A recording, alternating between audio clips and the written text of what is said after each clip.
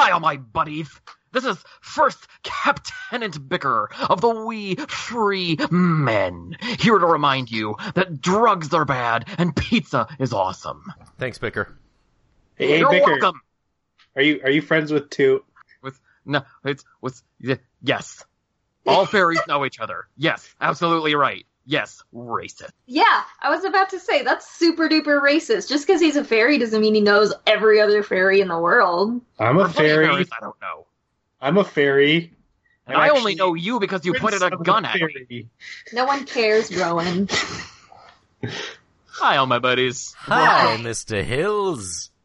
Welcome once again to Semi-Automagic Inc., what could generously be described as a Dresden Files flavored, fate-accelerated RPG podcast, which is a lot of descriptors in one sentence. It sure is.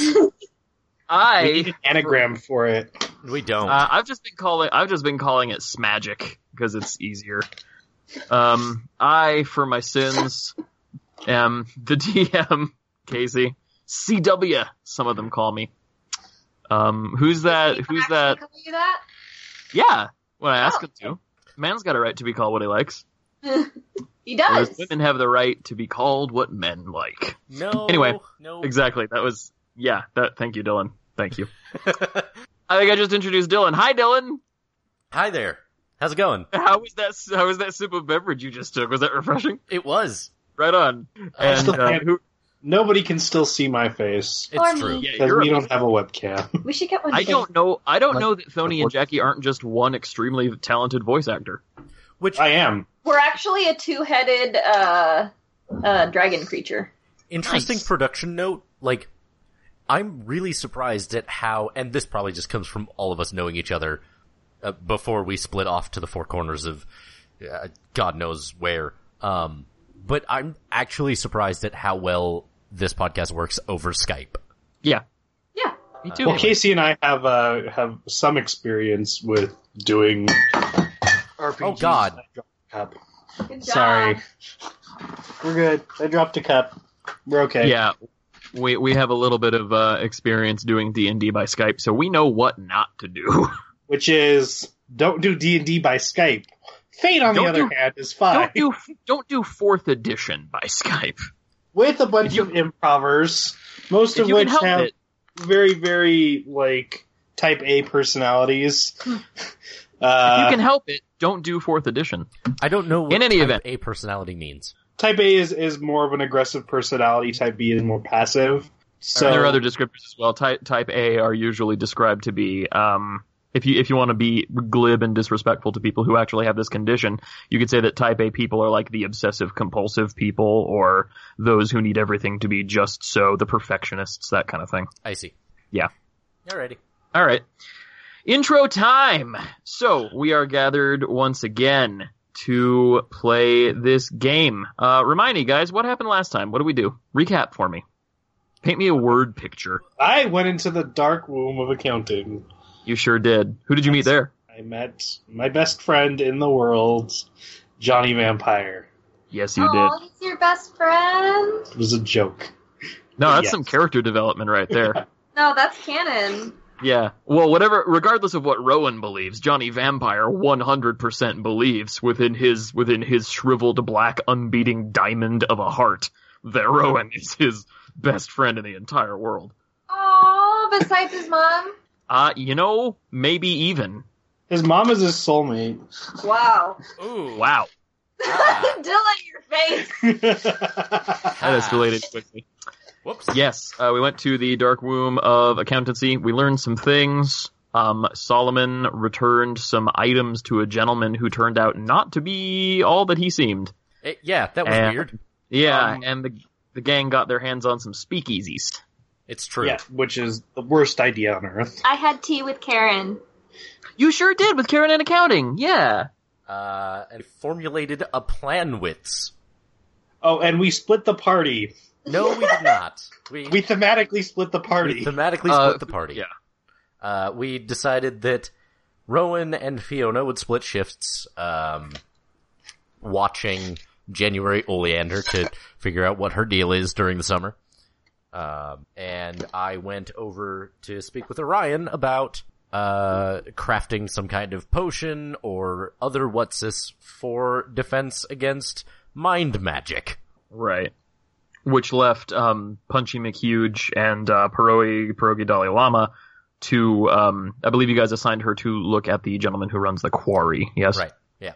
Right. Okay, so Pieroa and Punchy on Joel Heck. Okay.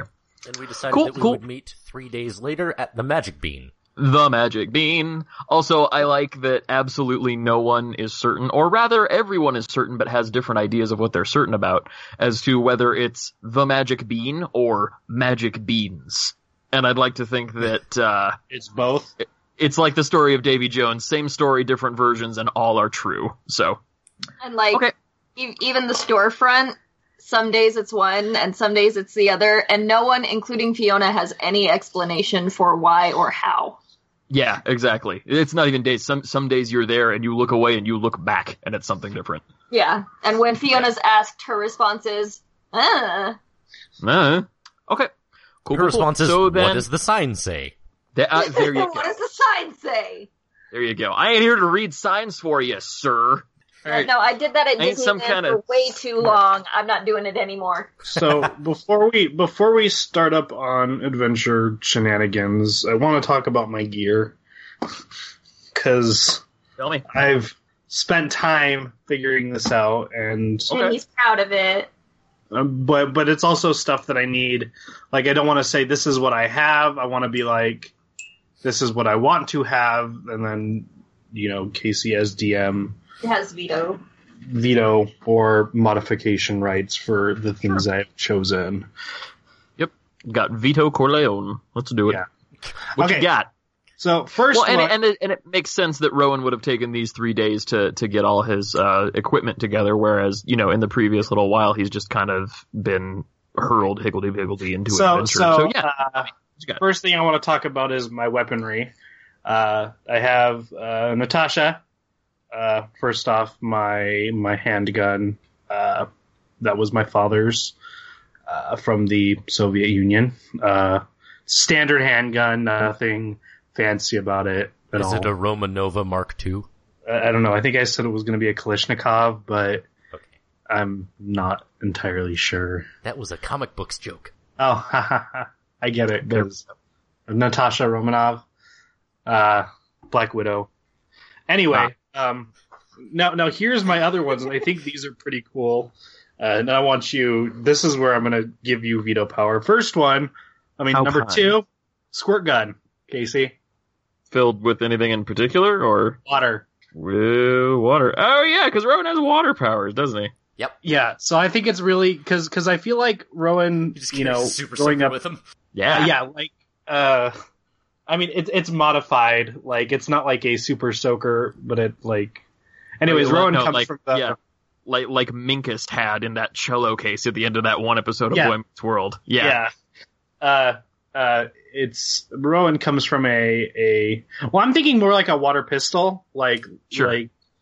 modified, of course, Of course. so that it holds more than It has any right to. a tablespoon of water. Okay, yeah, cool. That makes me real happy. Okay, and then if you want to say that when I use it, it does add to my phase stress track, which you also need to let me know what's going on with that. We'll talk about that in a second, actually, because I have a couple of ideas. Okay, And whether or not that'll add to your phase stress track depends on how you use it, naturally. right. Which also, and I need a clarification on actual series lore. Water, is it running water that kind of Yes. disperses magic? Okay. Yes. It's running water, but something like rain counts. It's not quite as detrimental as, say, trying to cross a river with your magic, but Right. rain has a dampening effect. And Okay. I see what you did there. and that runs into some weird territory when you start talking about a super soaker, because that is water with kinetic energy. So Exactly. So active water versus passive water. Right. So, I mean, that's going to be up to you, and maybe this is something that I would have to roll for to see if it works, if it happens. Yeah, If I try we'll to see. make it happen. We'll see what happens when it tries to happen. And something else to keep in mind is that fairy magic is notoriously weird and inconsistent from the point of view of human and relatively human magic users. So who's to say that? Go ahead.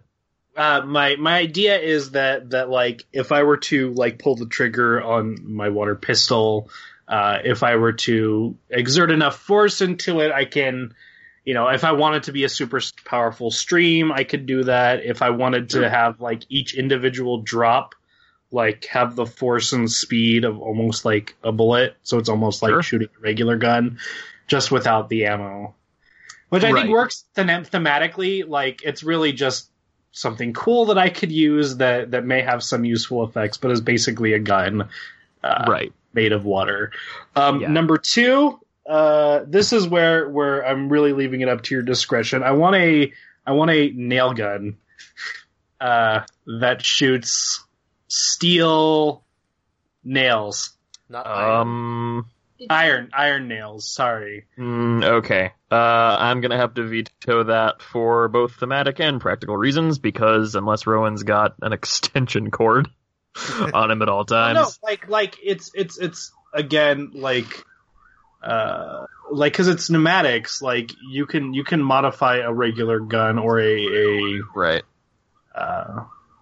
So I mean, like almost like a paintball gun kind of thing would work, but like again, this is up to your discretion. I'm giving you the practicality of how I can make it practically work, but thematically, I know it's still up to it's also difficult because I am Fae.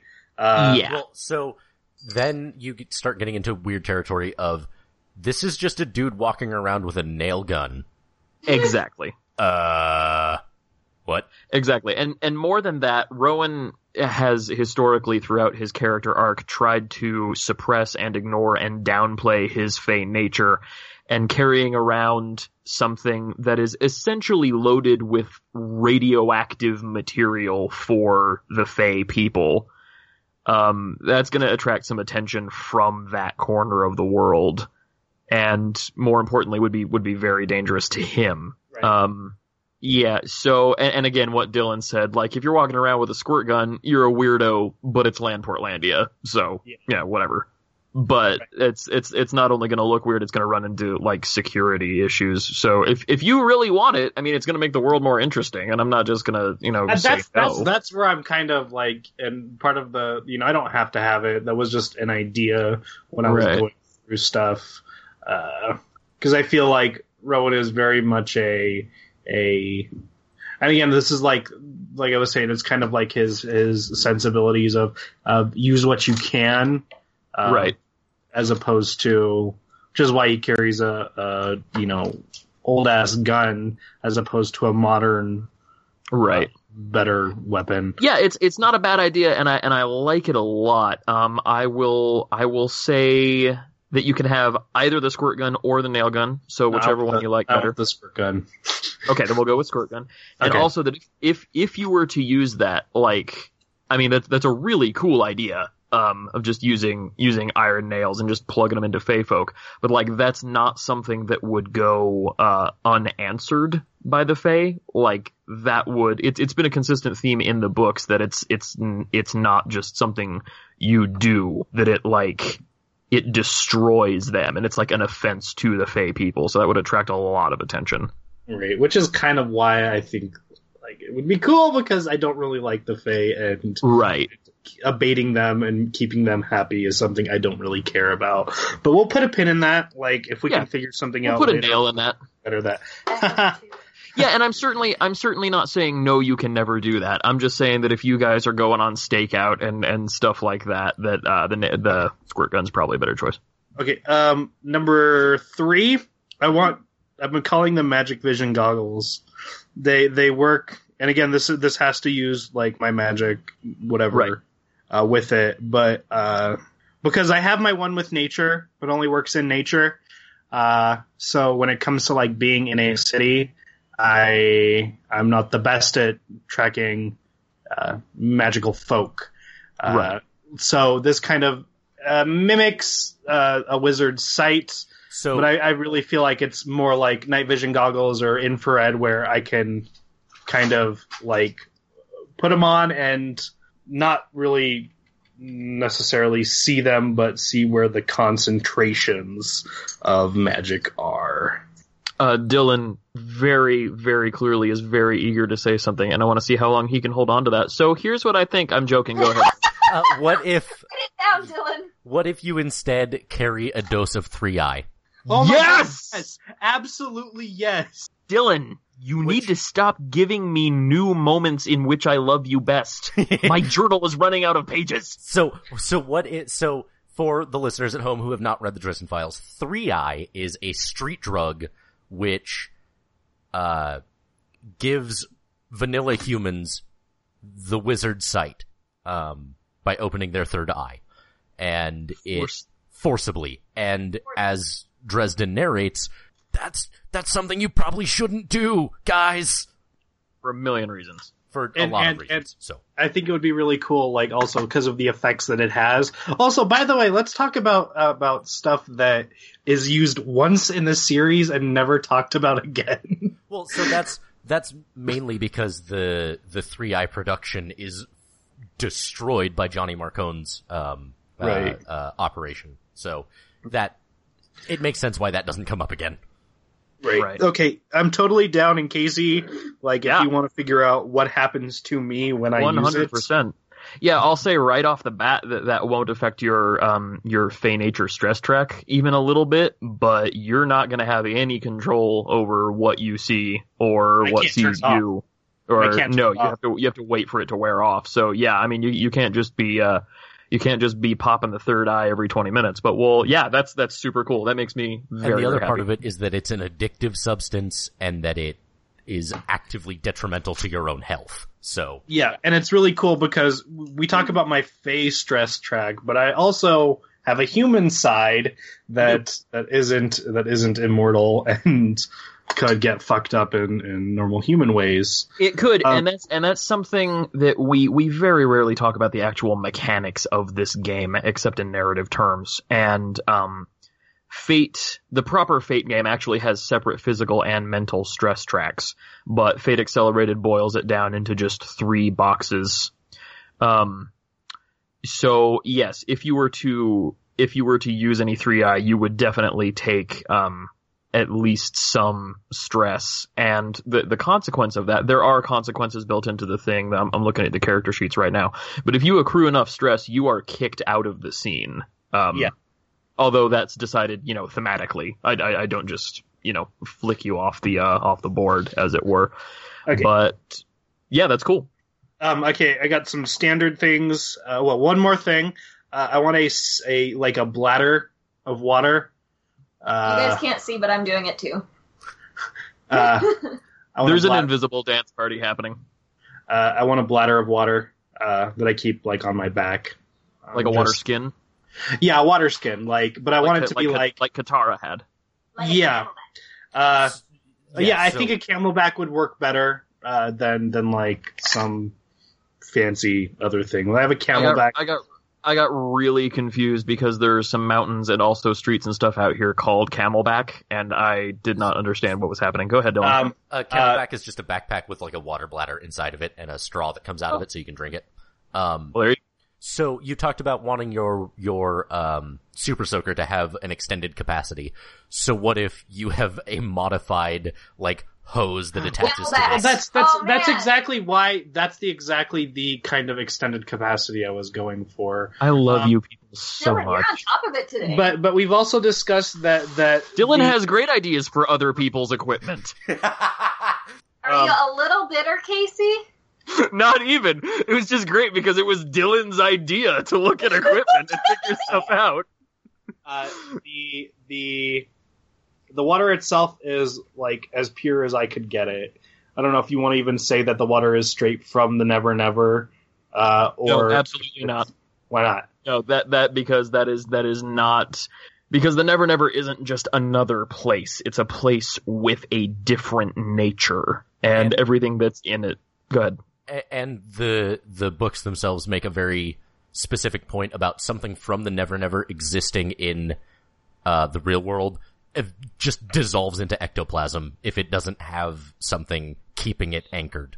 Okay. Yeah. So then, Like, if you've got Water- a water guy who hooks you up, like I saw an episode of Going Deep with David Reese where he tried to get the purest water, like, physically, chemically possible. And he did. He went to a lab and they made him up some that was literally just hydrogen and oxygen and nothing else. And he said, he tried some. And he said that it was indescribable, the sensation of drinking absolutely nothing. But you're not supposed to do that because water is supposed to have other trace elements in it, and if you drink water that's too pure, it will leach trace elements from you. Whoa, that's cool. Well, not like on a dangerous level, but like your iron levels are gonna be low. But if that's all you drank, it would be bad news. Yeah, It would. probably die.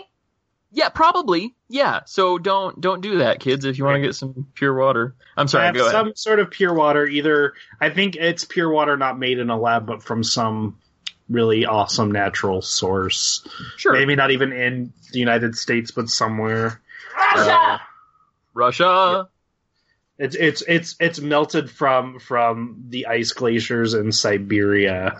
Right. The ice glaciers as opposed, fire glaciers. Yeah. Yeah. Write that down. Fire glaciers. Hell yeah. Okay. Last things. Well, yeah, and like in the Artemis Fowl books, Everything else when is- they made different things important, there was a site called Terra that was the purest place the fairy folk could find on the planet that was as untainted and also magically attuned and stuff like that. So you can absolutely have water that's from like a magically attuned place, but you can't have just magic water.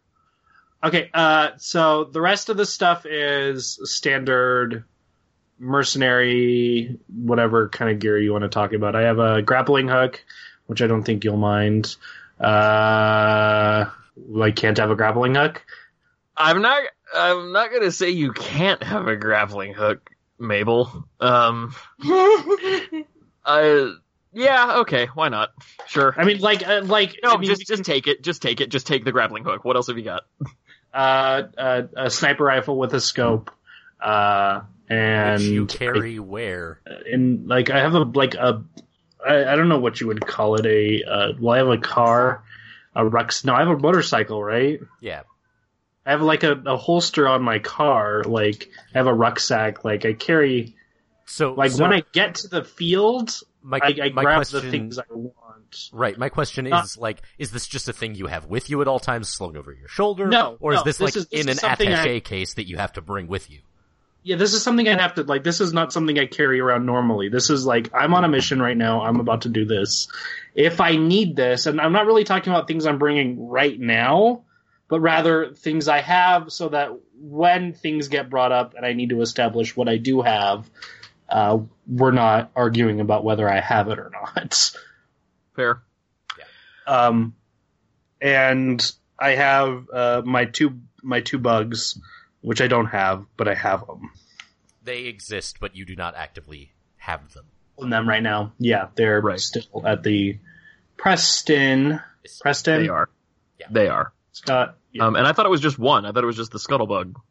I thought it was two with different names, but whatever. What I have is what I have. Whatever. No, was- I called him the Scuttle Buddy, which is a reference to another podcast, and you guys called him Fluffy Milk and Cookies or something. Fluffy Sprinkles. Fluffy Sprinkles. I have Fluffy Sprinkles. I don't have him with me, but that's the other thing I have. All right, fair enough. Okay, cool. That's it. You can have that stuff. I will say that, if you ever, you've got your magic stuff. If you ever use that sniper rifle, obviously the situation's going to escalate quickly. So, okay. Well, it's also like sniper rifles are also used as binoculars sometimes for people who want to get arrested. or people who kill people for a living, Casey, So which is what I do. if it is any kind of normal sniper rifle, the scope is probably detachable. So Yeah. So just bring the scope. yeah. Well, I have a sniper rifle with the scope, which is why I didn't say I have a sniper rifle. I have a sniper rifle with the scope. Right. So the scope is detachable, but I also have a sniper rifle if I need to do anything long distance. And And that's it for me. Jackie has 2 things she wants to. I have 2 quick things. A retractable bow staff. Hell yeah. And Like collapsible? yeah. We were joking that it's in the shape of a portable coffee thermos. Oh, like the bong? The bong from Cabin in the Woods. Yes. Yeah, actually 3, 2, 1 canon. It's in the shape of like a mug or a thermos or whatever you want. Okay. And then tea-scented smoke bombs. Nice. I'm going to say I have 3 of them, and they can refill within a game day. Oh, it would be really cool is each of those smoke bombs have some sort of different effect. I was thinking of people. that based on the kind of tea they smell like. And like she can like inject her own fey magic into them. Yeah. So that those things get amplified. Absolutely. I haven't decided the effects yet, but I have the one I have right now smells like Earl Grey and rose. Nice. Yeah, cool. That's super cool. That makes me really happy, and I'll absolutely allow it with one addendum. They can refill, but it doesn't just happen. They're special, and Fiona has to, like, prepare them and do a thing. Okay. I once ran a 5e campaign where the players woke up in a dead city full of giant ants, and they found a bunch of different, like, ant pheromones.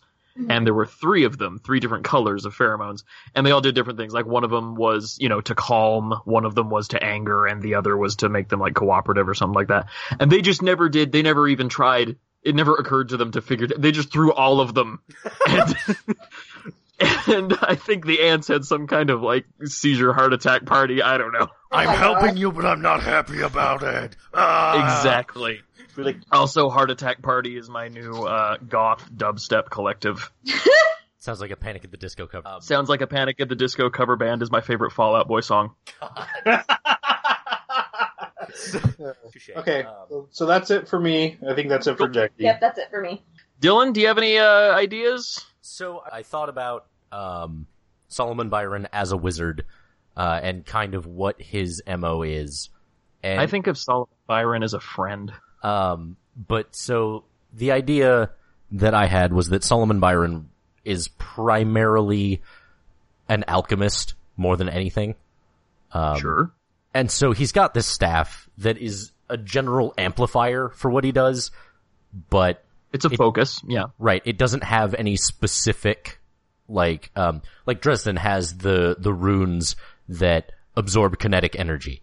Solomon Byron doesn't have that kind of thing. It's just a general string of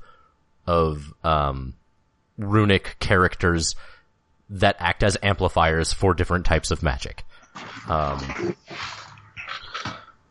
Because with Solomon Byron's character, it doesn't really make sense that he would have that kind of evocation, available to him. Because he's not an evocator. Right.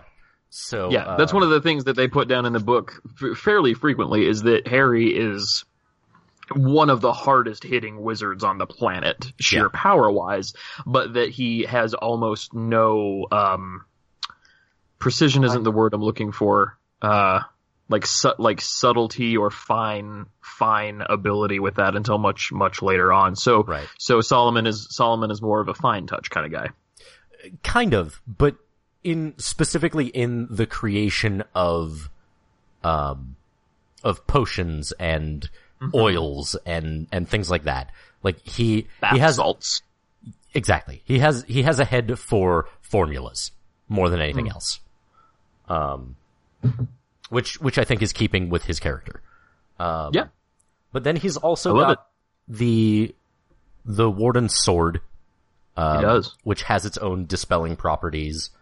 And we talked about having a scroll that is wound around the hilt. And I think, without getting too specific, because I haven't really thought about it, I think that's a one-off big thing. And maybe we figure out what that does some other time, because I don't really have a great idea for what it is. But yeah, I'm down. Yeah, so there's that.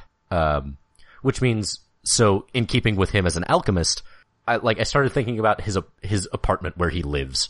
And what I'd like to say is that it's a 2-bedroom apartment, and the second bedroom is just a big alchemy lab. Yeah, absolutely. I will allow that on the condition that he has a jaunty wooden sign on his front door that says, "You are now entering Solomongolia." Sure. Yes! Like the real God, I give my players free will, but it's much more fun to just get them to agree. So yeah, I think that's pretty solid as far as Solomon's major preparations. Sure. Cool. I'm down. Cool. Right. Cool. Okay. Well, outstanding. Jumping right into game world. 3 days have passed, and if I recall correctly, the plan was to meet up at Magic Beans / the Magic Bean / Sean Bean and corroborate there. Stop, corroborate, and listen. So, here we are. You guys are in Magic Beans. There is a brisk business going. The place is seeing a good amount of patronization as word is spreading throughout the several new communities that have become aware of the place. Off in one corner, there is a little kiosk advertising Karen and Accounting's original Pigurines, which appears to be a joint effort by something called the Procionidae and Wild Fae Society, which would seem to be some kind of alliance between the Wee Free Men and Diane's local rodent population. Yeah, she's behind the... What's that? I miss Diane. Yeah, she's behind the counter, working hard. The counter of the kiosk, of course. She's wearing a little apron, and there are all kinds of figurines set up that people can buy if they want. So you guys are there, hanging out. What's going on? It's in your hands, people. I'm at the bounty board, seeing if there's anything I can pick up while I'm on this mission. Oh, fair enough. It's all fairly standard stuff. Husband gone missing, walked out on family. And in your years as a bounty hunter and mercenary, you've learned to kind of see patterns and what a thing probably is. So if you see, my husband is missing, I don't know what's going on, you're like, oh, he just left his family. Yeah. Well, yeah. I'm also maybe looking to see if there's anything related to the two people we're tracking. If anybody, say, I don't know, a rival. Right. A rival. Not only is there not, but if Rowan were inclined to think this way, he would notice that there actually don't seem to be any notices or any jobs in the general. Well, not necessarily of a magical nature, but in the vicinity of those two places, of the school or the quarry. Weird. Those appear to be kind of dead zones for magical activity lately. Okay, I keep a note of that. Fair enough. Other than that, yeah, Mr. Monday's a little quiet. There's not nothing going on in town, but certainly nothing like it's Wednesday. Exactly. Yeah. I get my standard order from the Magic Bean. Thursday. What is your standard order from the Magic Bean? It is the largest coffee they are legally allowed to sell me with nothing in it. Black coffee. Yep. PF Chang, what's the largest coffee you can give a brother? It's slightly less than a gallon bucket. Nice. All right. I actually regularly say when I go places and I order a beverage, I say I would like the largest Dr. Pepper the law will allow you to sell me. There you go. In case there's something above large that they're not advertising, there are secret menus. I don't know. Yeah. Yeah. So, no wonder you're... Never mind. So it's a Paunch Burger, Casey. It's a Paunch Burger child-sized cup. Exactly. Dylan, Dylan, you were making a joke either about my weight or my crippling caffeine addiction. I was going to say it's no wonder you're pre-diabetic, but There we go. I am not pre-diabetic. He says drinking what I'm assuming is some sort of soda. It looks pretty large. It's dietetic Coca-Cola. It's fine. Diabetic Coca-Cola is not better for you. It's worse less. for you. It's okay. Look, So I get my coffee. This is not the intervention podcast. So Add that to the list. I get my The intervention podcast. So I get my coffee, and I go over to the regular table. Sure. And I wait for Rowan to be done looking at the bounty board. Fiona, it is a busy day here, and you have got customers to serve and or treat brusquely and or ignore completely as the whimsy takes you. The fairies, the wee free men, have actually become super helpful. They are uncommonly organized and disciplined for fae folk. Each individual fairy is not very good at like big picture stuff, but if you give each of them a single task, they're really good at that thing. So you've got Bicker and Cornflower essentially running like the kitchen and making all the drinks and baking all the baked goods and cleaning up and stuff like that. So if you wanted to hand the counter over to them and go take care of something, you feel fairly confident that the place would not burn down. You feel very confident. There we go. So yeah, I'm basically I'm working, but I'm prepping things to hand over to the fairies for when I have to leave on this mission. Sure, absolutely. And the fairies have also, they were really excited to show you this. Pardon me. The three largest fairies can actually get on each other's shoulders and put an apron over, and they can work a glamour so that they appear to be like a grown human person who can disdainfully work the counter. So just a slightly wobbly one. Exactly. Yeah. Like real most Starbucks baristas are, anyways. Exactly. Okay. So cool. So what are you doing? You're getting ready to hand things off to the fairies? Yeah, I'm prepping the coffee presses and things, making sure everything is running as smoothly as possible to minimize the chances of things catching on fire. Very good. All right, Cornflower and Bicker are kind of supervising to the best of their ability, but all the other little whatsases, Hopscotch and Sebastian and Plum Hannah and Thistledown and Tartuffe and Dame Cypress, they're all running around doing all their little tasks and whatnot. So you're good to go. They hop up and do their little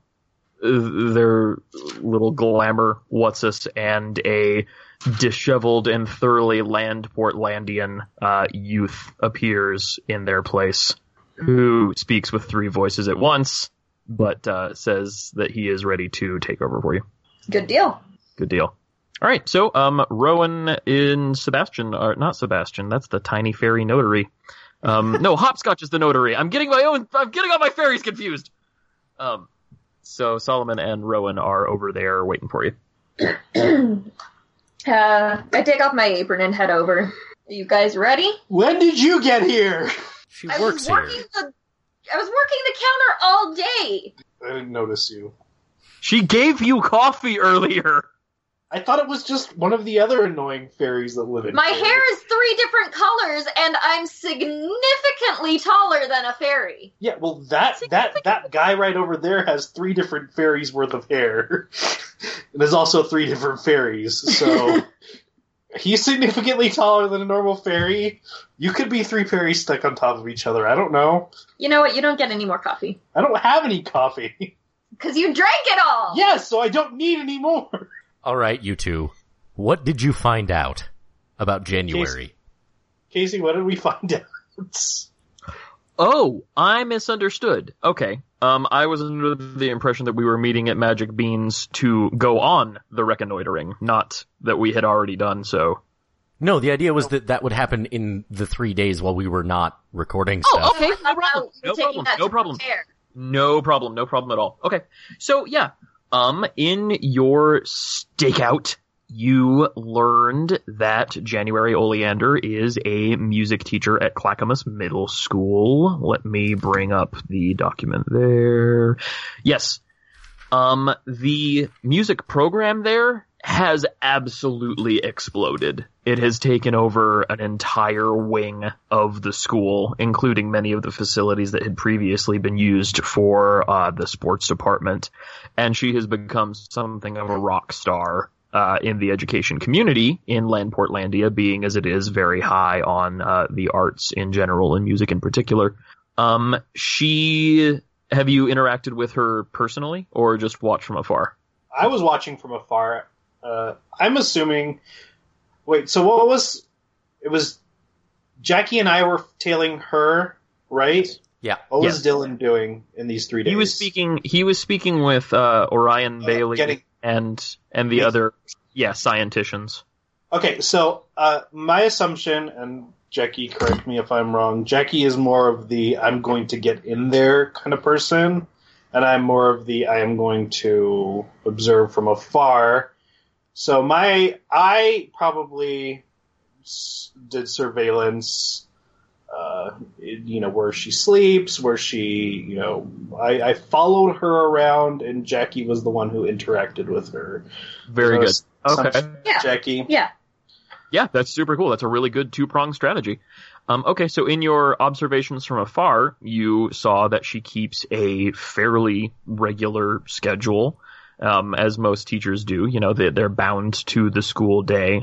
She's had increased teaching duties as the music program has exploded and taken on more prominence, but she still lives in a modest little walk-up condo sort of thing. She still goes to the same coffee shop every day. Not Magic Beans, sadly, but she probably just doesn't know it exists. And she spends the rest of the day teaching and tutoring, and indeed often after school hangs around to help other kids who are interested. Does her movements indicate any sort of, is she interacted with administration on a more regular basis than that a teacher would? Like does she seem to be more involved with the goings-on of the school than you would expect an art teacher to? Yeah, she has become a prominent member of the, I don't know that school board is the word I'm looking for, but for whatever organization of influence and power that the teachers and faculty have, she's become a much more prominent player in that world since the football program was shut down entirely. A space opened up. She stepped in there. That's interesting to know. Okay. Dylan, you look like you have something you wanted to say. No, I was just curious as to because it is summer, is she part of summer school programs, or is she running the band camp? How is that working? Yes. Part of the benefit of being given basically an entire wing of the school was that she has been able to compartmentalize and set up all of these different programs that she's always wanted to get in place. So there's a summer music day camp, that kids can just come and learn about instruments and try out different music things. There is an actual band camp. There's a drum line. There's a marching band set up. Basically, it seems like every musical program idea she's ever had is finally coming to fruition, even as Dylan drops things. Yep. And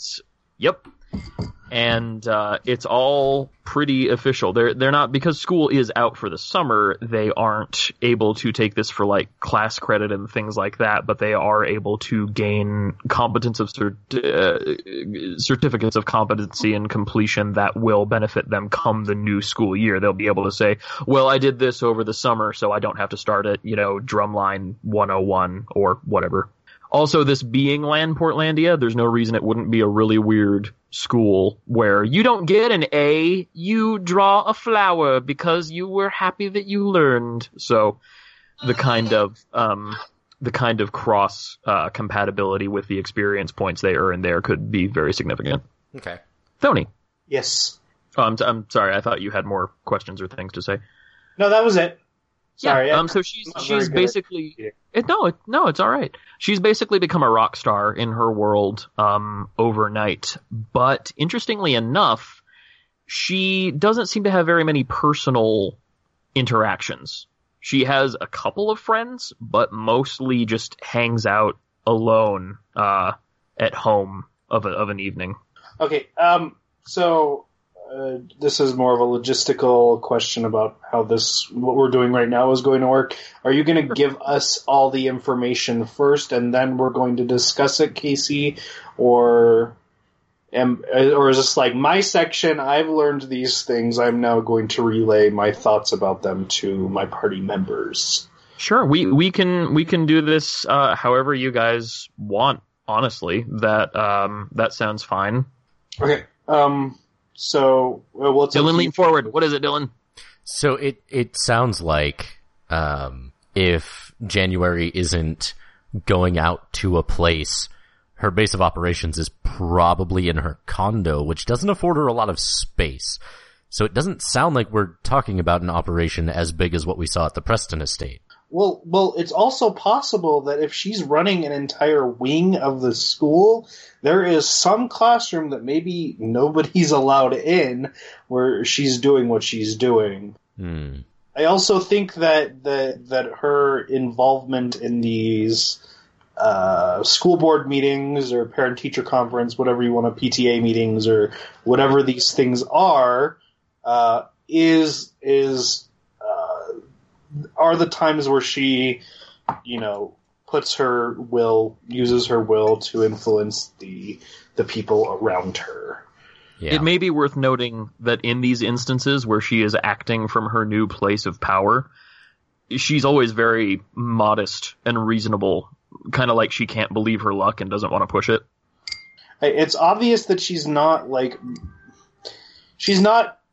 doing this with ill intentions like the Preston boy was, but what she's doing is dangerous. She may be more open to your persuasion, Solomon, than the Preston boy was, but we definitely need to stop her before she does any more damage to these people. Yep. All right, Fiona. During your so tell me how you went about your investigation. By the way, I'm picturing Thony, as you said. I'm picturing like a flashback to you, like a montage of you guys doing this stuff, and then cutting back to Magic Beans, where you're all sitting in a little triangle talking about stuff. It's pretty cool. So I barged right into the school. Just kick open a door, shout "Barge!" Yeah. Yeah, exactly. I shall barge. Tell him Barge Marge sent you. And I start exploring the school as a prospective student. A middle school. Yes.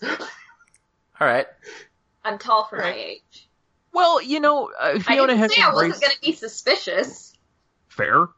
Fiona has embraced her fey nature a little bit more than Rowan has, so it wouldn't surprise me if she had some kind of low-level glamour. Some kind of fairy dust that she can sprinkle and affect things a little bit. So I'm still cool. as tall, but I look more like a middle schooler. Yeah, and that absolutely happens. I went to a wedding on Friday, and there was a preteen who was taller than I am out there dancing on the floor. It was hilarious. So yeah, that's absolutely no problem. Okay. The school itself is all abuzz about the art program. Even a lot of the football players and other sports, the sports section and program entirely was not shut down, but the football absolutely was. So a lot of the former football players are even very excited about a lot of things like drumline and like marching band. So people are sad that football is gone, but they're also happy that this new thing has come along. If you were to try and speak with January Oleander herself, that is something we could play out in a scene. Yeah, I'll snoop around and try and find her. Cool. Oh, you don't have to snoop. She's a rock star. Everybody knows where she is. Yeah, she is in the middle of her class on, beginners percussion theory, and there's a bunch of football players who are like, so you're telling me that by hitting things I can make music? Why is Wake Wagner in middle school? They're all related to Punchy McHugh. He's absolutely okay. Fine, I'll do it. So you're telling me that by hitting things I can make music? No, now he just really sounds like he's not Wake Wagner. He's related to Wake Wagner. All right. I need a different football player voice, I guess. Anyway, so yeah, so there's this really, really basic, like, what is rhythm and how do I do it in class and percussion and stuff like that. If you wait until it gets out, she's speaking to a couple of students. There's a tall linebacker type who's still wearing his Letterman jacket. And there's a shorter girl who looks like she's probably like some kind of track and field. Like she looks like a runner, basically. Yeah. And there are just some assorted types. So she kind of wrangles up, finishing speaking with them, and she says, "Well, all right, Justin, all right, Piper. Thank you very much for attending, and you've all made wonderful progress, and I look forward to seeing what beautiful music we can make tomorrow." And they all just kind of disperse off to whatever's next. She's gathering up her stuff when she turns and notices you and says, Oh, hello. What can I do for you? I'm a prospective student. Can you tell me a little bit about this art program? Oh, absolutely. Well, please come in. My name is January. And she holds out her hand. I shake it. Very good. And play the shy but artistic middle school trope. Sure. All right. She brings you into the classroom proper and says, "Well, I imagine that you've been drawn here by the success that our program has experienced recently. We've been very fortunate. We've been very blessed to be able to expand this program and help a lot of young people discover the magic of music. And it is a truly, truly magical thing. As you can see over here, we've received a number of awards, and she takes you over to a wall, and there's plaques and like little trophies and little like crystal pillars and things. There's one that just looks like a prism, and there's one that's like a bronzed set of like panpipes set on a plaque, and there's one that's like a trophy, like a cup sort of thinger. And she says, "And those are lovely. It's nice to have our hard work recognized, but honestly, the true beauty of what we do here is that we're showing everyone that music can be a part of absolutely everyone's lives. So whatever type of music or music making you're interested in, we probably have something for you." I'm sorry, what was your name? This is when I realize I did not give myself a fake name. Sure. Moniker She Handel. notices you. What? Dylan, what did you say? Dylan? Moniker Handel. Yep. Yep. Monica R. Handel. There we go. Roy, if you ever listen to this, that was for you. Oh, Monica, well, it's lovely to meet you. She absolutely noticed you hesitate, by the way. Okay. Yeah. Monica, it's lovely to meet you. What type of musical education and experience are you interested in? Do you have much history with music? I've played the accordion. Oh, very good. Oh, that's a lovely instrument. It doesn't get nearly as much recognition as it deserves. It's usually overshadowed by its tinier cousin, the concertina. Well, we have a squeeze-based instrument program coming along nicely. It's not quite ready to launch yet, as you can imagine. It's a work in progress, but we should have it up and coming by the new school year, which should be not too long now. Fall is approaching. So that's absolutely something we could accommodate for you. Awesome. How did you Go ahead. How did you get this whole art program going? It seems like it must have taken a lot of work. I know. Well, ironically, for a great many years, I did put in all the work that I could and more, it seemed like. And I'm sorry to say that it never quite came to much. The football program was very popular, and that's where most of the money went. Despite that, I was able to put together a couple of programs like our after-school at-risk youth music program that met with some success. A short while ago, about, 4, 5 months ago, 6 months ago, there was an incident, and it was decided that it would be better for the school and everyone involved if we were to take a little break from football. And during that moment of... I'm sorry? What kind of incident?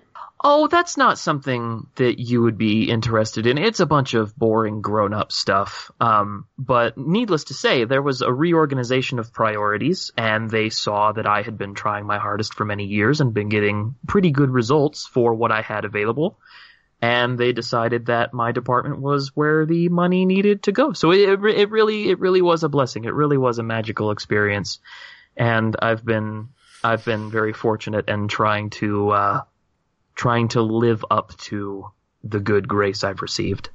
I'm glad to say that the community has been very receptive. I was a little worried that these players and their families would be resistant to change, but once I told them there was an instrument called the sack butt, by God, they were back on board. I bet. I did not know there was an instrument called the sack butt. Oh, yeah, absolutely. It's actually fairly popular with football players as instruments go. I can't imagine why. Well, do you have any other questions? Is there anything else I could show you, or? Do I notice anything out of the ordinary in the room? It looks like a fairly ordinary classroom as these things go. There are a ton of awards over there, but there's kind of a ton of everything. It's almost like the school didn't really know how to run a music program before, and so when they finally got it, they were like, okay, give me 3 of everything. Okay. So there's music textbooks, there's instruments that have clearly never even been taken out of their cases, there's teaching aids and materials and desks and seats and all kinds of stuff. So it's just crammed with everything. Are you looking for any sort of thing in particular? Any sort of magical residue or something, particularly on the trophies, maybe? Sure. If you use your fairy, but well, yeah, you probably don't have to use them. You're more fae, kind of just on a regular basis than the other guys are. So I'll say that your eyes are kind of tuned for it. Okay. If you decide to look at the world that way, January Oleander does definitely have kind of an aura around her that kind of tingles a little bit. And that does seem to have extended to things with which she has interacted or things, that she's touched or spent a lot of time with. And the awards over there definitely reek particularly of this aura around her. Okay, I don't think I have any more questions for her, so we can return to the magic bean. Very good. One thing, the whole time she was very pleasant and seemed very genuine. But there was also like a tension underneath. Like she wasn't forcing anything, but she is clearly going through something underneath, and you picked up on that. What it might be related to, who knows? But is it similar at all to the weird kind of tension that Mrs. Preston had? Ramona Preston, oh, you mean like because she was all mind controlled? Yeah. Oh, no, not like that at all. No, this seemed to be purely like emotional. Okay. Okay, well, it was lovely to meet you, Miss Monica, and you can speak to admissions. Slots are filling up quickly, but fortunately, as you can see, we've got this entire wing here. My goodness. And as she says that, she just kind of stares off. It's been such an experience, something I've been searching for my entire life. And, yeah, it's just been wonderful. And the student who was in there earlier, 2 of them actually, the football type and the runner type, poke their heads in and say, come on, Miss January, we got a sock hop to attend, and we need you to MC. And he says, all right, Justin, all right, Piper, I'll be along directly. And she says, well, if you'll excuse me, Miss Monica, I'm needed elsewhere, which is such a thing to be. Of course. Go right ahead. And she shakes your hand again, and she says, I hope you'll choose Clackamas Middle School, and I look forward to making what music I can with you. And she excuses herself. So this is like weird. We need to know what the football incident was. Yeah. Okay. There are several levels of conflicting happening right now. Like what? Who was that? That was me. Okay. Well, so, on the one hand, something has happened.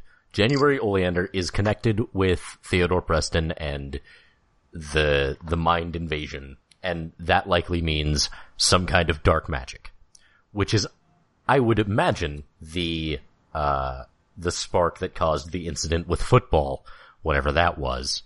Yeah. But the rest of this sounds like politicking, if we're to believe her, and she didn't seem to be impressing anything upon you.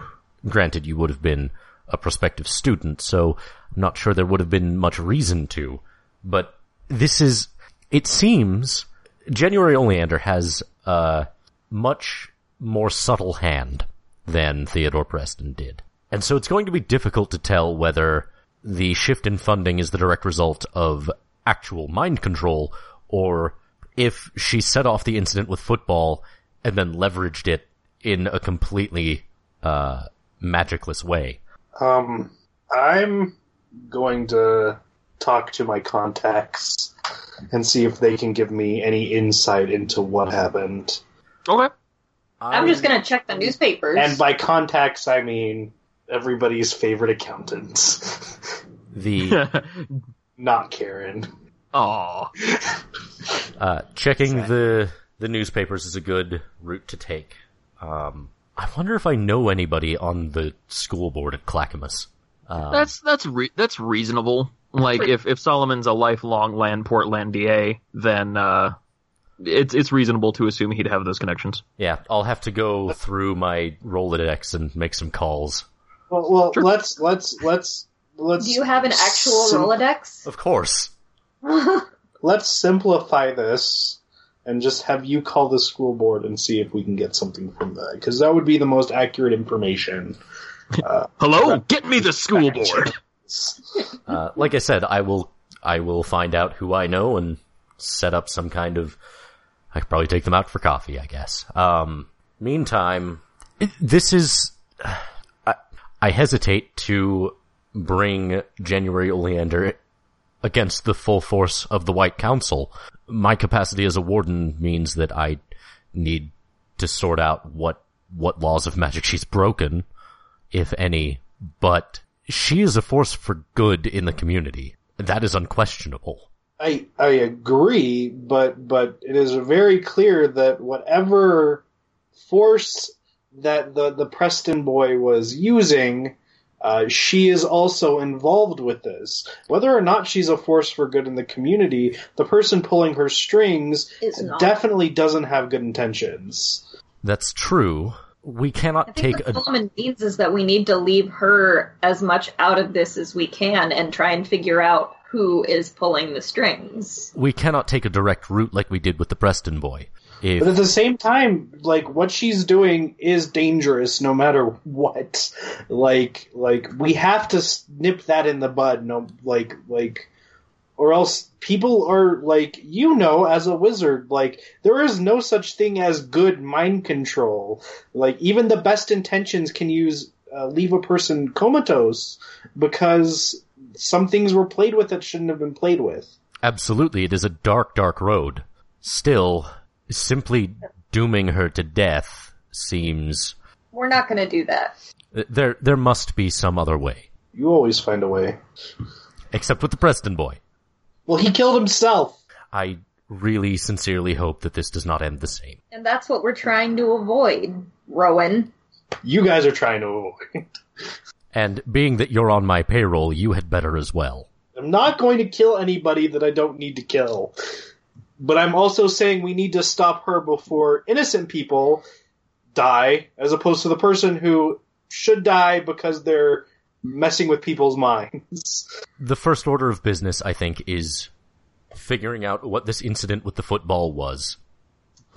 And then we can decide... That'll lead us in the right direction.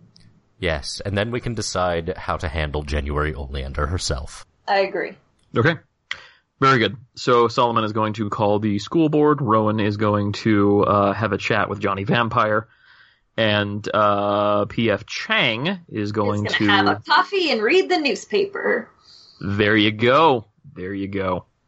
Well, it being the current day, and as January said, the incident took place about 6 months ago AD, so you're not just going to have that newspaper lying around.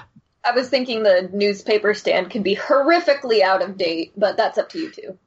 Damn it, yes! Yay! I love that. That's perfect. She goes to it. Oh, look, there it is. There's like Yup. a newspaper from like 1973. Well, we and can also say that since Fiona has an approximate knowledge of most things, she knows, like, she has a stack of newspapers in the bag, and she knows approximately where the newspaper from that specific date is. Because she's been meaning to start a compost pile and just hasn't gotten around to it. Yep. Okay. Yep. I'll allow it. It makes me happy. The Okay, compost pile so- for the bean farm that she has on the roof of Magic Beans. yes, Oh, absolutely. Bean farm. yeah, exactly. Anyway, okay, so yeah, you've got all these newspapers, and it takes you a little while to sort through them, but eventually you get about where you think she was talking about. Well, and moreover, like, I don't imagine Fiona cares too terribly much about football, but she does remember there being a really big kerfuffle about the program being shut down kind of out of nowhere. And there was, yeah, you find in the Landport Landia, I read it before it was cool. I don't know. I need a catchier title for the newspaper. Anyway, you do find, it's not like front page or anything, but there's a pretty big article on the football team being shut down. It doesn't go into specifics, but it does say that not the administration, but like the people running the football team, the coaches and the things, were implicated in some pretty serious crimes. And that while the school board was declining to comment and did not believe that the crimes had anything to do with the football or with anything in particular, or just like, we don't know what's happening, we're just shutting it down because we're scared and we don't want to get sued. That kind of thing. So they declined to comment, but said that they were very sad. No, that's the opposite of declining to comment. They did release a press release shortly thereafter saying that while they were sad that the Clackamas Middle School's football days had come to an end, they were very excited to reallocate that funding to January Oleander's widely successful music program and see what she could bring to the scene. So basically, type copy. Nothing, no real information, just insinuations. Dylan, you've leaned forward to say something like 3 times. Do my contacts on the school board have any further information for me? Yeah, you ring one guy up, and his name is Bartleby. And Bartleby picks Is up... a Scribner. He is the Herman Melville reference. He picks up and says, "Hello, thank you for calling. This is Bartleby. How can I help you?" Hey there, Bartleby. It's Solomon. Solomon Byron? Yes, hello. Well, I haven't spoken to you in far too long. How are you, boy? I've been, very busy recently. You always did like to keep busy. Never saw you standing idle. Yeah, so, I've been looking into, the recent changes in the, school environments around Portlandia. Mm-hmm. And one thing caught my eye around the Clackamas area. Mm-hmm. Around 6 months ago, there was an incident, regarding some football coaches. Yes. Do you know anything about that? The newspapers didn't really report much. Now, can't imagine they would have. Well, and you hear like a clack, clack, clatter, like an old-fashioned telephone cord. Mm-hmm. You remember when phones had cords? Yep. I'm using one right now. Go and scribble-de-scrabble on there. Solomon, can you, if I were to tell you something, would you be able to sort of keep it under your hat? Of course. All right. We fought as hard as we possibly could to keep this out of the papers. Things leaked, and we still to this day we don't know exactly what happened. Mm-hmm. It came to our attention via the courtesy of an anonymous letter. It was more than a letter. There was a letter. There was videotape. There were emails and text messages. It was honestly a shockingly thorough multimedia presentation. It came to our attention that the coach and his assistant coaches and the other football-related staff were using their funding, and so using taxpayer money, for a frankly staggering array of illegal activities. There was gambling involved. There was talk of throwing games involved. Mm-hmm. There was talk of procuring drugs and alcohol and prostitutes for underage players. Really? Yeah, it was pretty damning stuff.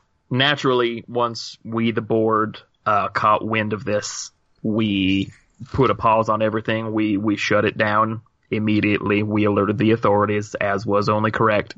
And after the coach was secreted away, we were going to press charges. We were going to make it very public as an example that this sort of thing will not be tolerated in our town. Mm-hmm. That these are good, clean, honest people, and that we take our sports and our youth seriously. But before the legal proceedings could really begin, he chokes up just a little bit. The coach was killed in a riot in the jail. Really? And at that point, we just decided that there was no benefit to anyone to make a big, messy spectacle of things, and that he should be remembered as he mostly lived, which was a man who brought many young people glory and honor and did a great service for this community. Before this incident, was there any indication that this was going on? No, never. He'd always had an absolutely upstanding record, and all of the players feigned cluelessness.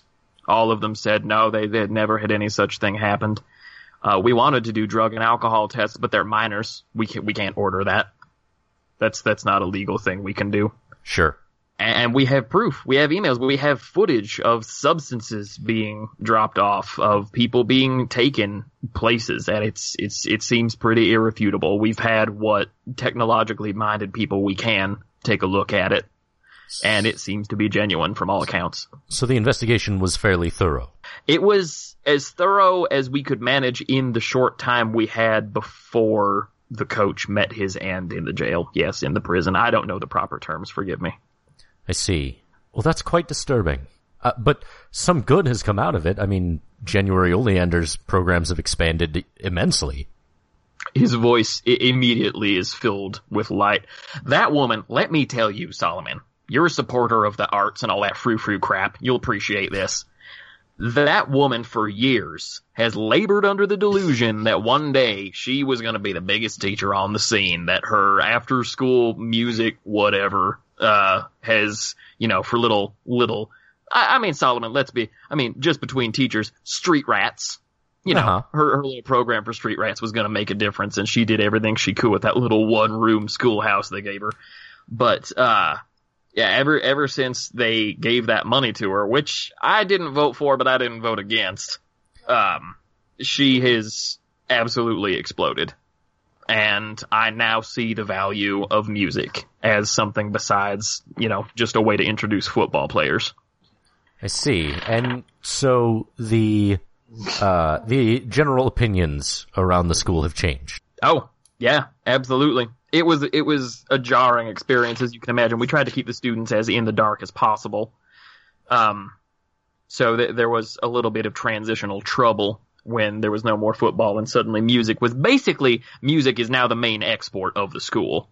But once that sort of re-equilibriumed itself, Things are better than they've ever been. Our overall grades and test scores are much higher. Our graduation rate looks to be higher than it's ever been.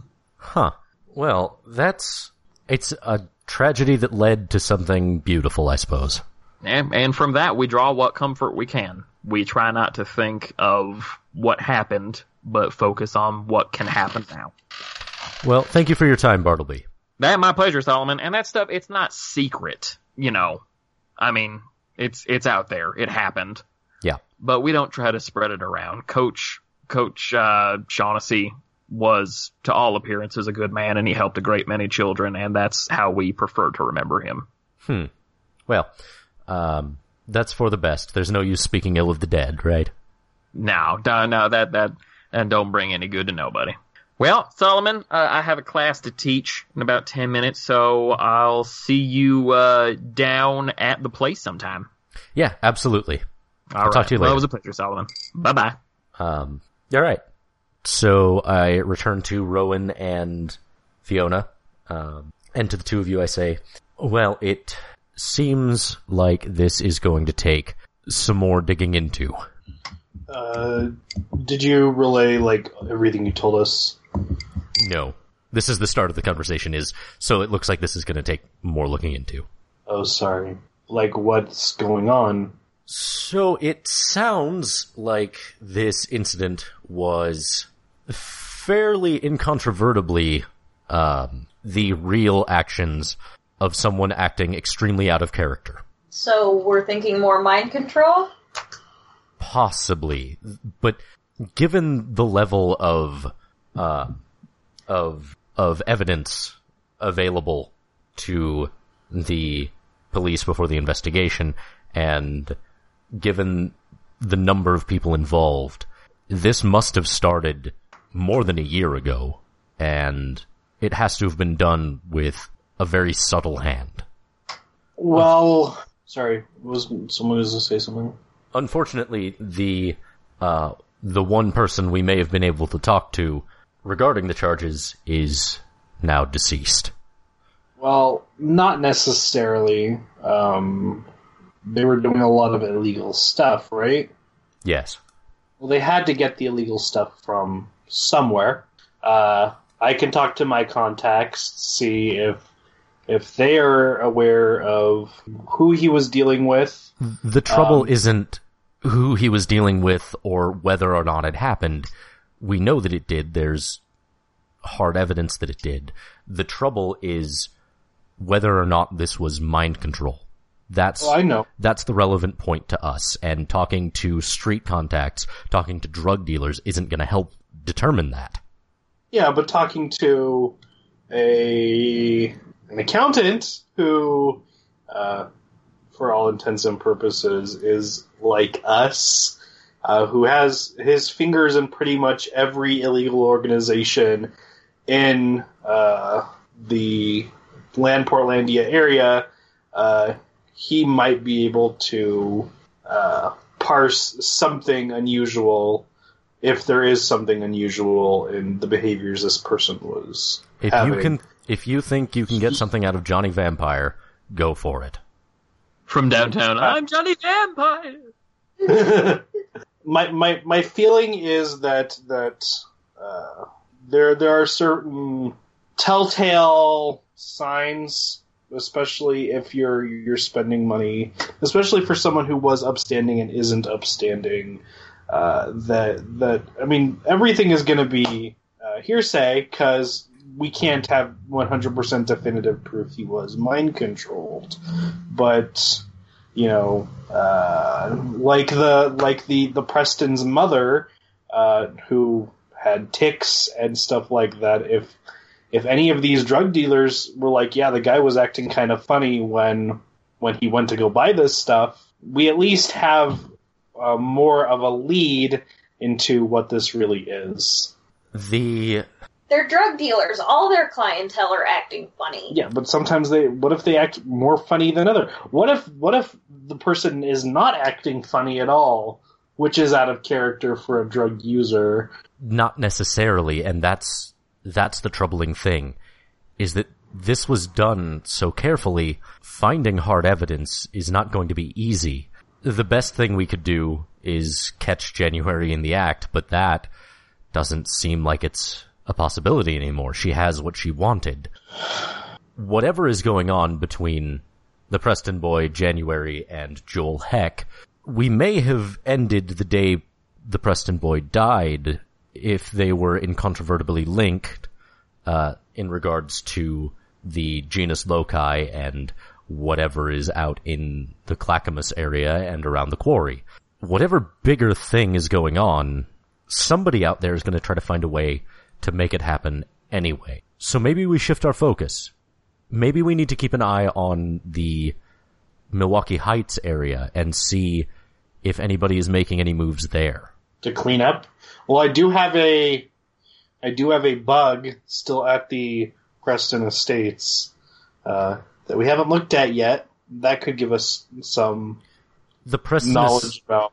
The Preston Estates are empty of anything of value anymore. The Preston boy is gone, the ring is destroyed, and whatever artifact was beneath the symbol that still bewilders me is now in the hands of whatever greater power is at work. Yes, we know that, but whoever is pulling those strings may not necessarily know. And his workshop was still intact. You never, dismantled that. And that's evidence. He may want to get rid of it. And he may come back to see if he can get something that he doesn't know that we have. If there is something. Check your video feeds. See what you can get out of Johnny Vampire. Johnny Vampire! Fiona, do you have any ideas? I'm trying to think of a way we could ruffle some feathers around the middle school. See if maybe we could goad her into some kind of action. Establish opposition. Yeah. What if her project was threatened in some way? Not seriously, but... I wonder if I could get a meeting with the mayor. I'm sure you could. Boy, this is going to be fun. Good. That might be good. All right. Rowan, if you want, we can also say that you did have a very brief call with Johnny Vampire, not the one you were just talking about, but once you figured out what you were going to be staking out and all that, just about, if Johnny had any time to look into her or to see if there were any shifty goings on. Right. Go ahead. I asked him that, right? Did I ask him that last time I was there?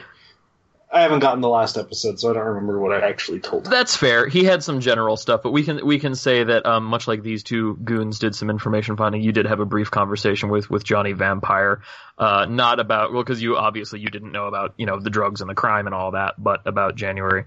So we can play that out briefly if you like. Yeah, if you think it's relevant to what we're trying to do right it could be important. Let's find out, and then I think we'll have to wrap up the episode. Dylan, is that what you're trying to tell me? No, there's one other thing. Okay, cool. We'll have one more conversation with Johnny Vampire, and then we'll see what that one other thing is. Will that keep for a minute? Yeah. Cool. Okay. So, bring. Hello, you have reached the dark womb of accountancy. You are currently speaking with Johnny Vampire. How can I help you today? It's Rowan again. Rowan, how are you? I'm good. How are you? I'm well. I'm very well. Mother and I, we went to see a production of Cats the other day. It was fantastic. That's awesome. The Lamportlandia has a very good theater scene. It's very vibrant. I don't appreciate their portrayal of vampires. It's stereotypical, but still, you can't have everything. Anyway, I'm wondering if you have any more information on January Oleander. January Oleander. Yes, I did, Rowan. I did a little digging, and I wasn't able to access everything. Those school mainframes have some surprisingly sophisticated defenses. But I can tell you that there was... You know about the influx of money to the music program, right? Absolutely. I told you about that. Okay. Yeah. Well, what I did learn that I didn't know before was that it looks like right before that happened, like a week beforehand, her music program was about to be shut down. Of course it was. Like, completely. There was no money left because they were giving 2-3 times her annual budget to the football team. Did she... You probably wouldn't know, but do you know if she had any kind of outbursts, anger? Did she complain to any of the administration? Did she exhibit any sign? If she made any kind of plea, impassioned or otherwise, it didn't make it into their Excel spreadsheet. Okay. Yeah, I don't think it would. Anyway. You'd be surprised. You'd be surprised what ends up in there, Rowan, but still. Okay, well, you've been a lot of help, Johnny. Thank you very much. It's my pleasure. I've been Johnny Vampire! Alright, so, Dylan, what was the third thing? So the other thing is, whatever Orion and I devised. Oh, yeah, okay. So, yes, you went to the Westfield Carter, and you spoke with Orion Bailey, and he introduced you, he brought you back into the lab, to the R&D section. And he introduced you, actually, to a gentleman who is named... I've got it right here. I just need to find where I wrote it. Yeah, okay. He brought you back.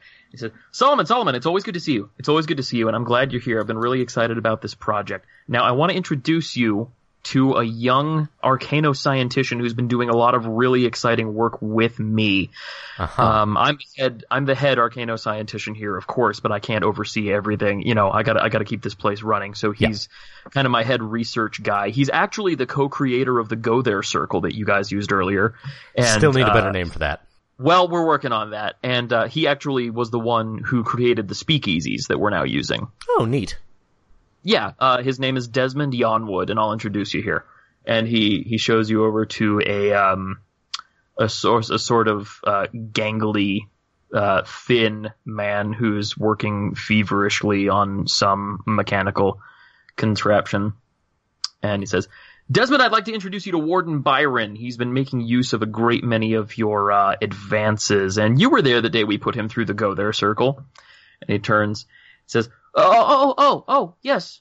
Yes, I was. I saw. I was one of the ones who was there when you went through. It was a great honor, Warden Byron. Thank you for all your help in testing my equipment. And he holds out his hand, which is absolutely covered in notes. I shake his hand, and I say, "Thank you for producing such useful equipment." Well, it's a real pleasure. I haven't always been able to work in an official capacity like this, and it's really nice to be able to work on the things that interest me without it being a danger to my life.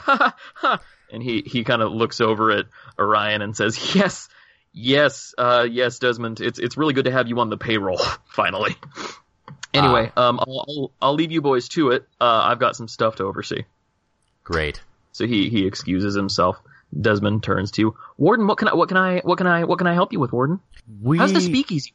It's working great so far. Rowan pipes up. I like it.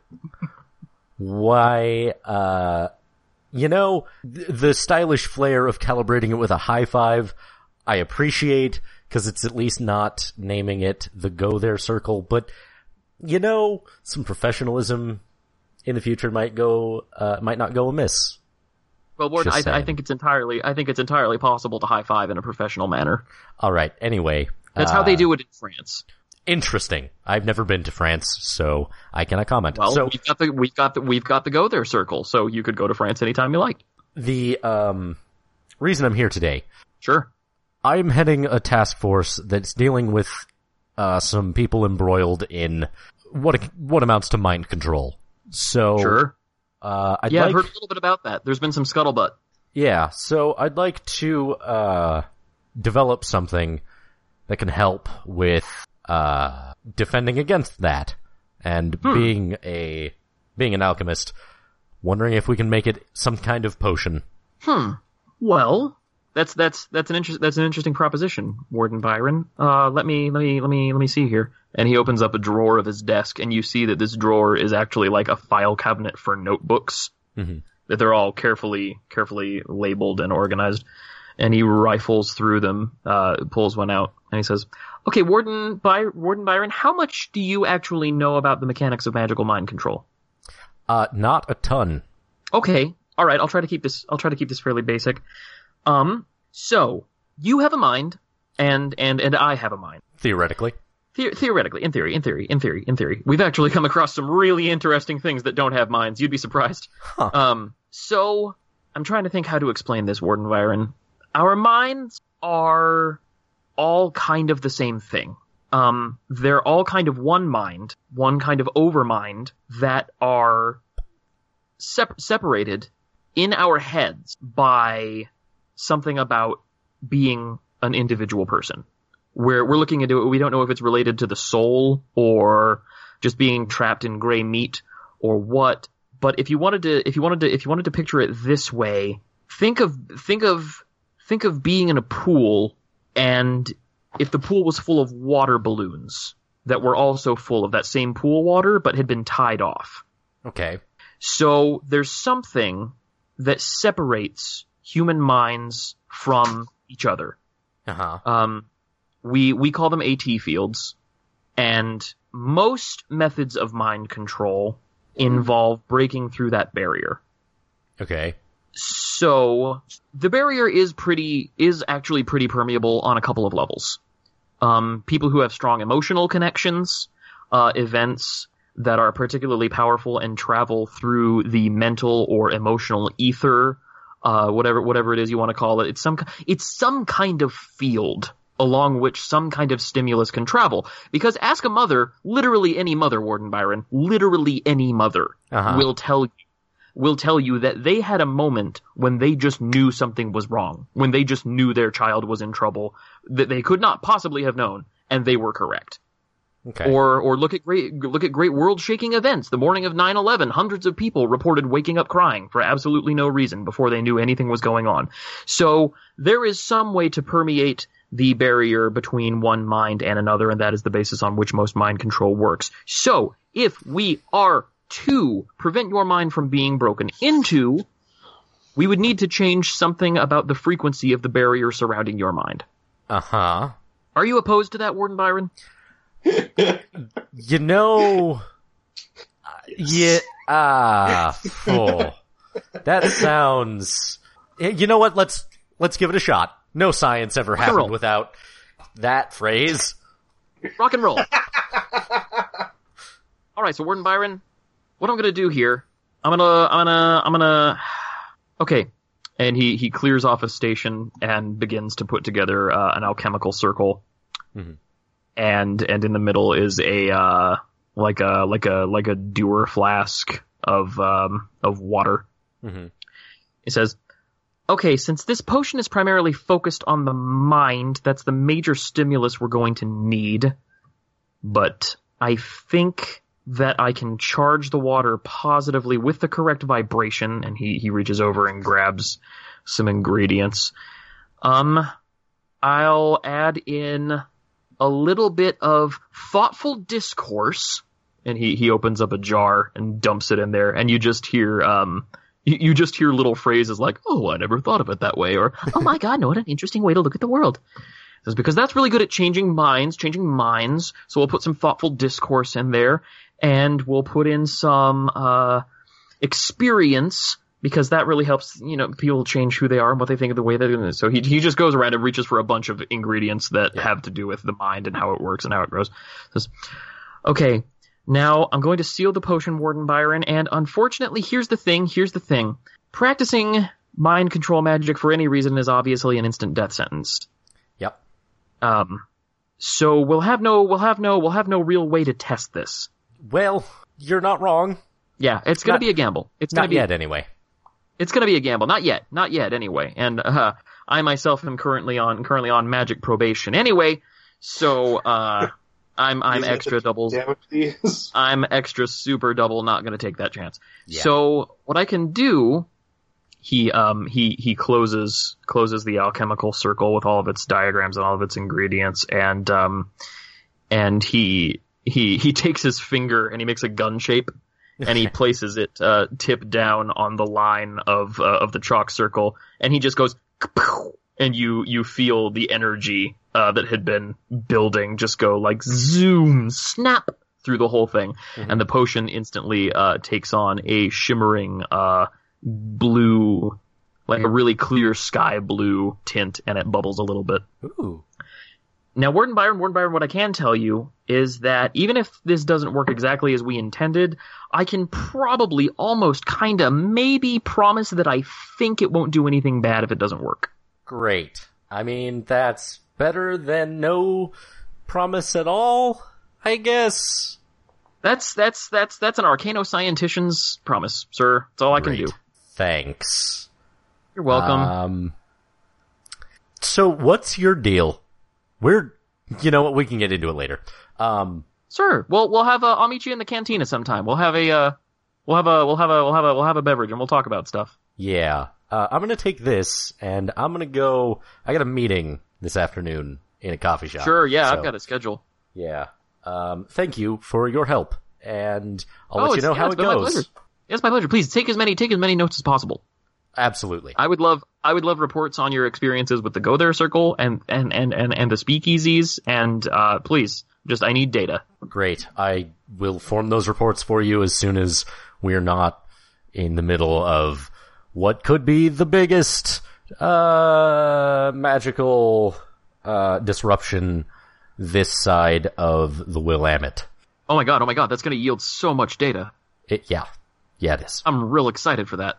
Great. All right. Well, it was a pleasure to meet you, Warden Byron. I'm going to get back to fiddling around with the fundamental forces of nature over here. Yeah, you have fun. Don't break anything. I'm going to break as many things as I can without breaking my probation. How's that? Great. Sounds good. Cool. All right, bye. And he goes back to work. Back to the magic bean. I then produce 3 small water bottles with this liquid in them, and I hand one each to Fiona and Rowan and say, all right, this probably is gonna help if you run afoul of somebody trying to invade your mind. So, before that happens, maybe give this a chug. Wait, probably? Listen, What's it taste like? Oh my god. I haven't tasted it, and there is no guarantee in this line of work, especially when we're dealing with trying to defend against something that we can't actually test. So, It's not gonna hurt you, at the very least. How do you know it's not going to hurt me? Because I am an accomplished alchemist and don't make dangerous potions. Did you actually make this? Listen, I made those 2. Wait, you made 2 out of the 3. Yes, and I'm keeping the one I didn't make. So you replicated a potion. You have no idea if it works, no idea if it'll actually poison me, have no idea if it'll work on the physiology of fey creatures. Oh, you're half human, you'll be fine. Just only drink it with your human half. I don't think it works that Like you had a stroke. Just one half of your face. I took some third eye and then down that. Oh my god. Do you actually? No, I mean, not right now, but Okay. that was a joke. Alright. Don't drink it if it really scares you that much. I'm trying to be helpful. We're not doing a very good job at it. I'm doing a great job. Alright. We've got a working plan, sort of.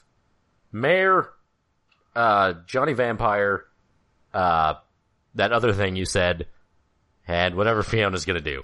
Sounds good, I guess. Great. I guess All it's right. time to split the party. Again. That was really meta. Okay. So Are we- for the DM's benefit, what exactly are you guys off to do? Meet with the mayor. What's up? Meet with the mayor. Okay. Solomon is meeting with the mayor. I am going to go around to my underworld contacts, see if anything is yielded from their interactions, if they've noticed anything strange about him. Sure. Oh no! I need to tell these guys that at the same time that this scandal happened, she had lost all the funding to her program. Oh, yeah. Which You guys know that. Kapow. Hooray. Woo! yeah. So I'm gonna go around to my underworld contacts and see what I can find. Okay. if anything. Yep. P.F. Chang? I'm probably going to go with Solomon and help try and sabotage the art program a little bit and see if we can't spark a reaction out of January or whoever Sure. is patrolling her. Sabotage art program. Okay, outstanding. That sounds like nothing that Fiona would ever actually do. No, but it's the proper circumstance. Yeah. Yeah. Okay, well, that sounds like a great plan for us to pick up on next time. Thank you, all my listener buddies, for sticking with us through this extra long episode. It was extra long because we had extra fun. It was great. Yeah. We hope you had extra fun. Be sure to tune in next time. You can follow us at SemiAutomagi on Twitter, where we update and talk to people if they want to talk to us. You can find us on Facebook, and you can find us on the Tumble Space, and all kinds of places. So we'd love to hear from you. And thank you for listening. And who else has anything to say? There will be a Reddit, but the Reddit will be existing before this episode is released. So like us, like this post on Reddit. Probably going to be in the Dresden Files subreddit. More likes we get, the more likely more people can see. So everybody, upvote. Engage with our social media. Yeah, we're really active on Twitter and Facebook. We reply, so if you guys want to talk to us on there, talk to us. We have some vocal fans, and we'd love to hear from some more.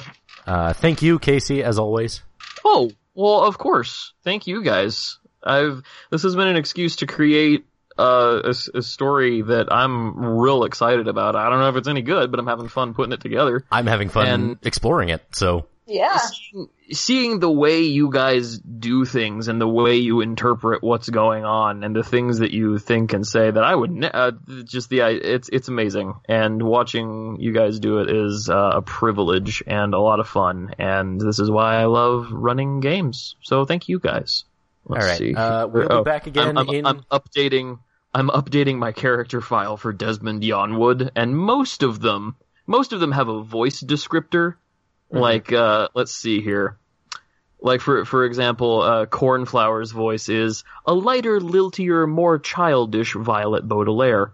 And, and Bicker's is the Bicker, which is Jib Janine plus Daffy Duck. But for Desmond Yonwood, I just have voice, Stutter Mutter McQueen. Who's not a real person, but now I kind of want him to be. He's Sketchy Dave's best friend. Exactly. You guys got to meet the brothers Dave sometime. Sometime. All right. Thank you, all our listener friends. We'll be back again in 2 weeks' time. Yep. Bye. Bye, all our buddies. We're Johnny Vampire.